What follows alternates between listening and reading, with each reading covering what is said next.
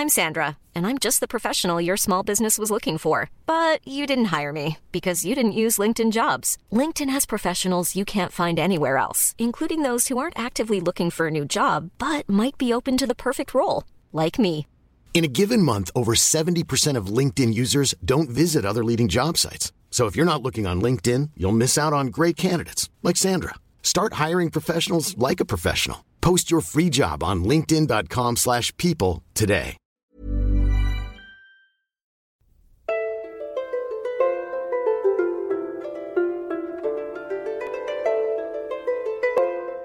Hey friends, welcome to the Renaissance English History Podcast. This is the weekly highlight reel of videos that I have put out on YouTube. So in case you don't know, you can go over to YouTube and watch all of my videos. The channel is History and Coffee, and you can just search for my name as well, Heather Tesco, History and Coffee, and you will get it. And you can subscribe there. Thank you to the many people who already subscribe. And then what I've started doing is weekly highlight reels of some of the videos that have gone out on YouTube that would be of interest to the podcast listeners as well. So thanks for listening. And you can also, like I said, go over and join me on YouTube, History and Coffee, and search for Heather. And there I am. So let's get right into it. Today we are talking about the assassination attempts on Elizabeth I. Let's go back and just introduce Elizabeth I. She ascended to the throne in 1558. Her rule heralded a golden age of everything, the Elizabethan golden age of you name it. But it was also shadowed by constant peril. Her Protestant reign in a divided religious landscape made her a target not just of political rivalry, but numerous assassination plots. These attempts on her life were not just threats to her person, but to the stability of an entire nation. So let's talk about John Somerville first. John Somerville was born in 1560 in Warwickshire to a Warwickshire family. Somerville was not your typical conspirator. His public declaration to assassinate Queen Elizabeth I sent shockwaves through the realm. But who was he? Somerville was a landowner from Edston. His life took a dramatic turn when he openly expressed his intention to end the Queen's life. Not a good move. However, it's crucial to understand the context of Somerville's mental state.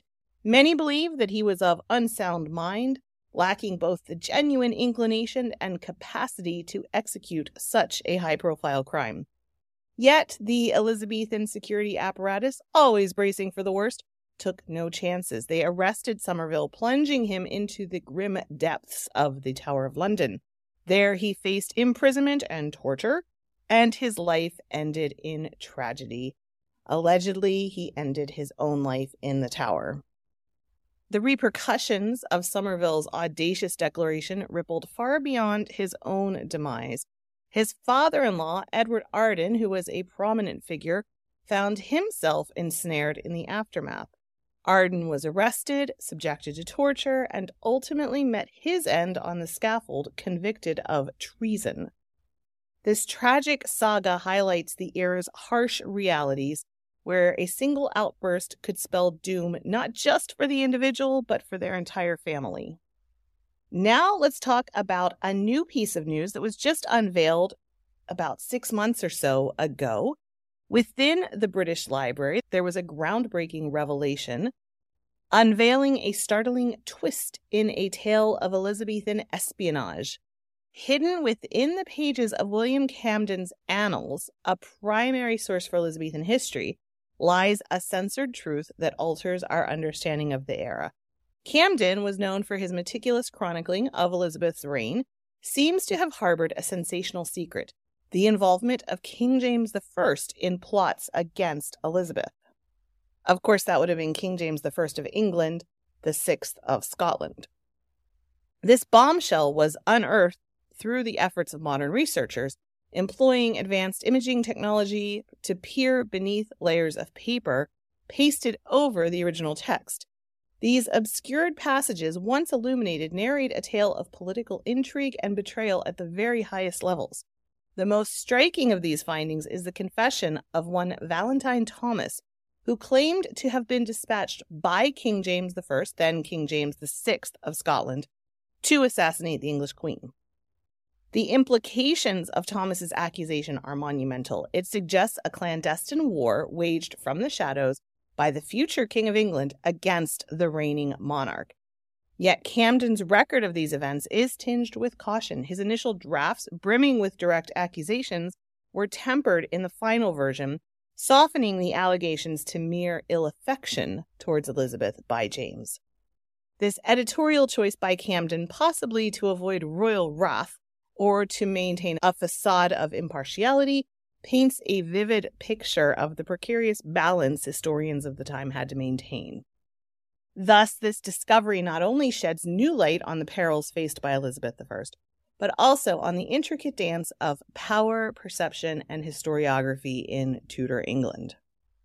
The realm of historical fiction also often blurs the lines between fact and fantasy. People who watched the film Elizabeth will remember one of the most dramatic scenes involving an assassination attempt using a poisoned dress, intended for the Queen, but fatally worn by one of her ladies. This captivating plot, however, strays very far from the truth. There is no record of such an attempt on Elizabeth's life, and the characters involved are largely fictional creations. The truth, though less theatrical, reveals a queen under constant vigilance. From the onset of her reign in 1558, Elizabeth's advisors meticulously scrutinized everything that came into contact with her, especially clothing, for fear of poison, a common assassination tool of the period. This level of caution underscores the very real threats that overshadowed her reign and the protective measures deemed necessary to ensure her safety. Beyond the realm of myths and movies, Elizabeth I's life was targeted through more tangible plots. One such instance was the barge incident of 1579. While Elizabeth enjoyed a leisurely river cruise on the Thames, an assailant reportedly fired at her. The accounts vary. Some say it was a crossbow bolt, others a bullet. Was it a deliberate assassination attempt or a misfired salute? The stories diverge, with some claiming a helmsman was injured, while others recount a more tragic outcome. This incident remains shrouded in mystery, and its true nature and intent are obscured by the fog of time. Another notable plot involves William Parry, a figure whose loyalty was as ambiguous as his intentions. Parry was a member of Elizabeth's Parliament, known for his fluctuating allegiances. His plot to assassinate the Queen in 1584 remains a contentious topic among historians. Was Parry genuinely plotting against Elizabeth, or was it a convoluted ruse to entrap real conspirators? His past as a spy and his enigmatic actions in court further cloud the narrative. Ultimately, Parry's fate was sealed on the executioner's block, but the true extent of his treachery, or lack thereof, continues to be a subject of debate. For those who are familiar with Henry VIII's Six Queens, Catherine Parr's story will be familiar to you, but let's just walk briefly through it once more. Catherine Parr came from the English nobility. Her journey saw her widowed twice before she was paired with the most powerful man in England. She was Henry's final consort. She was far more than a mere queen in name. She was the rare woman who stood as regent while Henry campaigned in France, a testament to the trust that the king placed in her. She was also a fervent Protestant. She wasn't just influential in the court's politics, but also in England's religious history. She championed education, and she was the first English queen to publish under her own name. Yet amidst the vast narratives of the court, wars, and faith, a personal chapter of Catherine's life often remains overshadowed, the tale of her daughter, Mary Seymour. So following Henry VIII's death, Catherine quickly rekindled a former romance with Thomas Seymour, the ambitious brother of the late Queen Jane Seymour, also the brother of the Protector, Edward Seymour. Their swift marriage, just months after the king's death, was a topic of hushed whispers in the corridors of power. And in fact, while Princess Elizabeth was more okay with it, Princess Mary, future Queen Mary, was 100% not okay with it. She was a big no to Catherine and Thomas getting married, and there's letters where she talks about how upset she is about it. So Thomas was a man who was constantly in the shadow of greater ambitions. His title as the Lord Admiral of England and his proximity as the uncle to the young King Edward VI meant that he was always close to the epicenter of power. His marriage to Catherine further cemented his influential position, but it also invited scrutiny. I'm not going to talk about all of the stuff between him and Elizabeth, Princess Elizabeth, when she was staying there. We're just going to stay on Catherine's story right now. So in 1548, Catherine announced her pregnancy. For the Dowager Queen, this represented a long-awaited joy. She was on her fourth marriage now, the one where she was actually in love for the first time, and she could finally be a mother, something she hadn't experienced in her previous marriages. Tragedy, however, was on the horizon.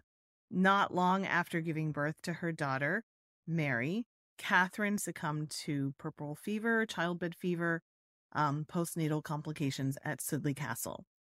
The dream of a peaceful family with her newborn daughter and husband was cruelly snatched away.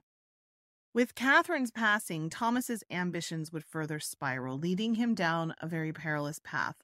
And, of course, young Mary was caught in the storm. Just days after Mary's birth, when Catherine Parr passed away, Thomas decided to leave Mary under the care of his own brother, Edward Seymour, Duke of Somerset, also the Protector. But then things got very, very messy when Thomas was executed for treason when Mary was just a few months old. So then Mary was entrusted to the care of Catherine Willoughby, Duchess of Suffolk, a dear friend of Catherine's. We would think that the Seymours, her family, might want to take her in, but it doesn't seem that way. Mary was relocated to the Duchess of Suffolk's main home in Grimsthorpe in Lincolnshire. Even though she was just a young child at this point, her upkeep seems to have been a point of contention. The Duchess wrote letters about her expenses and sought help from Cecil, who was then associated with Somerset, to help pay the bills. Fortunately, by autumn 1549, when she would have been about a year old, some funds were approved for Mary. And by January of 1550, there was actually a legal move to ensure that Mary got her inheritance from Thomas Seymour's properties. However, the reality was somber. There wasn't much left for Mary, and by September of 1550, the financial assistance had stopped.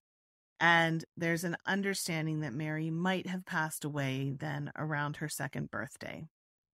So there's an intriguing story suggesting that Mary might have lived and had been cared for by the Aglionbys, who had ties with the Parrs, and then later married a man close to Anne of Denmark, the Queen of James VI of Scotland, the First of England. But there's no solid evidence of this. There's no solid proof, and it was all too common, of course, for children at that age to die young. So I'm leaning towards the heartbreaking possibility that Mary left this world as a toddler.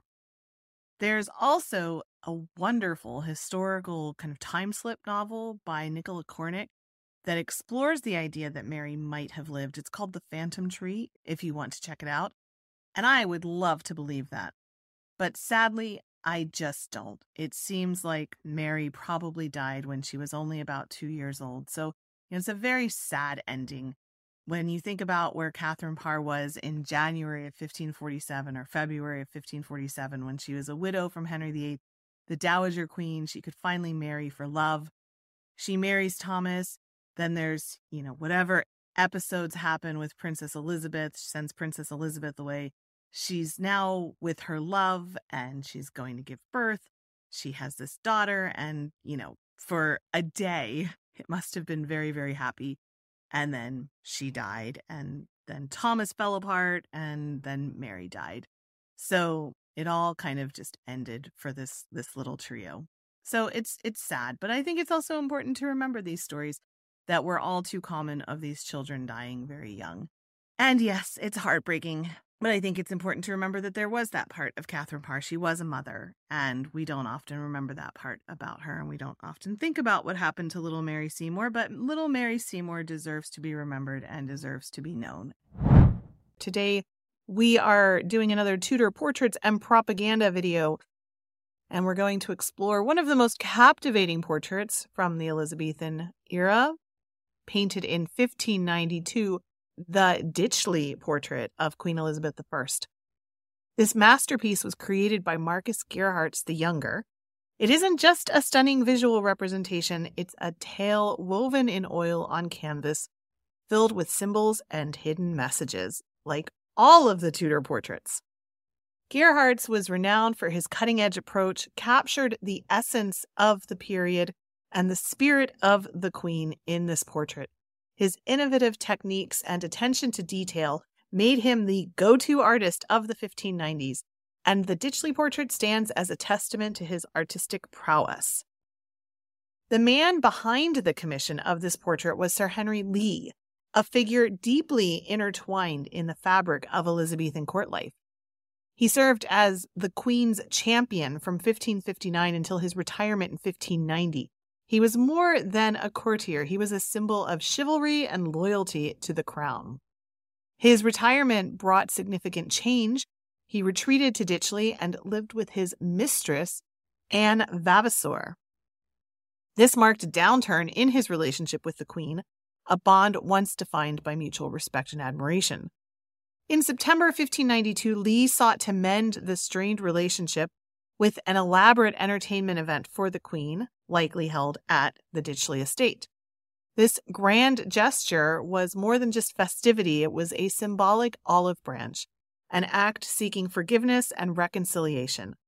The Ditchley portrait was likely commissioned to commemorate the event, serving as a lasting reminder of Lee's loyalty and the Queen's graciousness in forgiving her once favored courtier.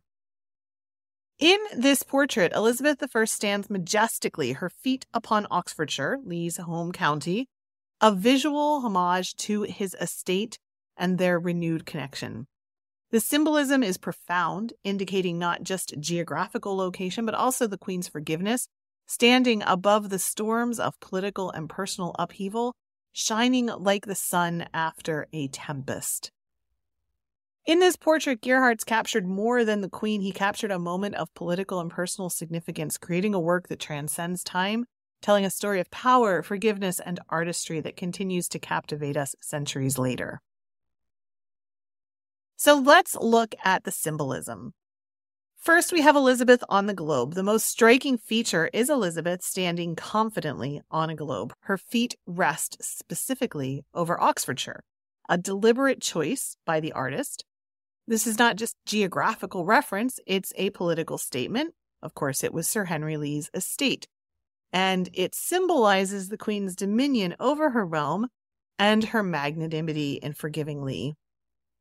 Her stance is dominating yet graceful, reflecting her role as both sovereign and a merciful leader, a balance that defined her reign. There's also the stormy sky and the sunshine. So the stormy sky parts to reveal sunshine, a masterful use of weather as metaphor.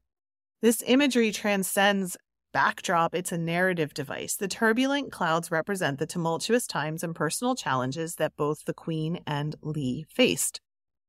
The clearing skies and emerging sunlight symbolize renewal, forgiveness, and the restoration of favor.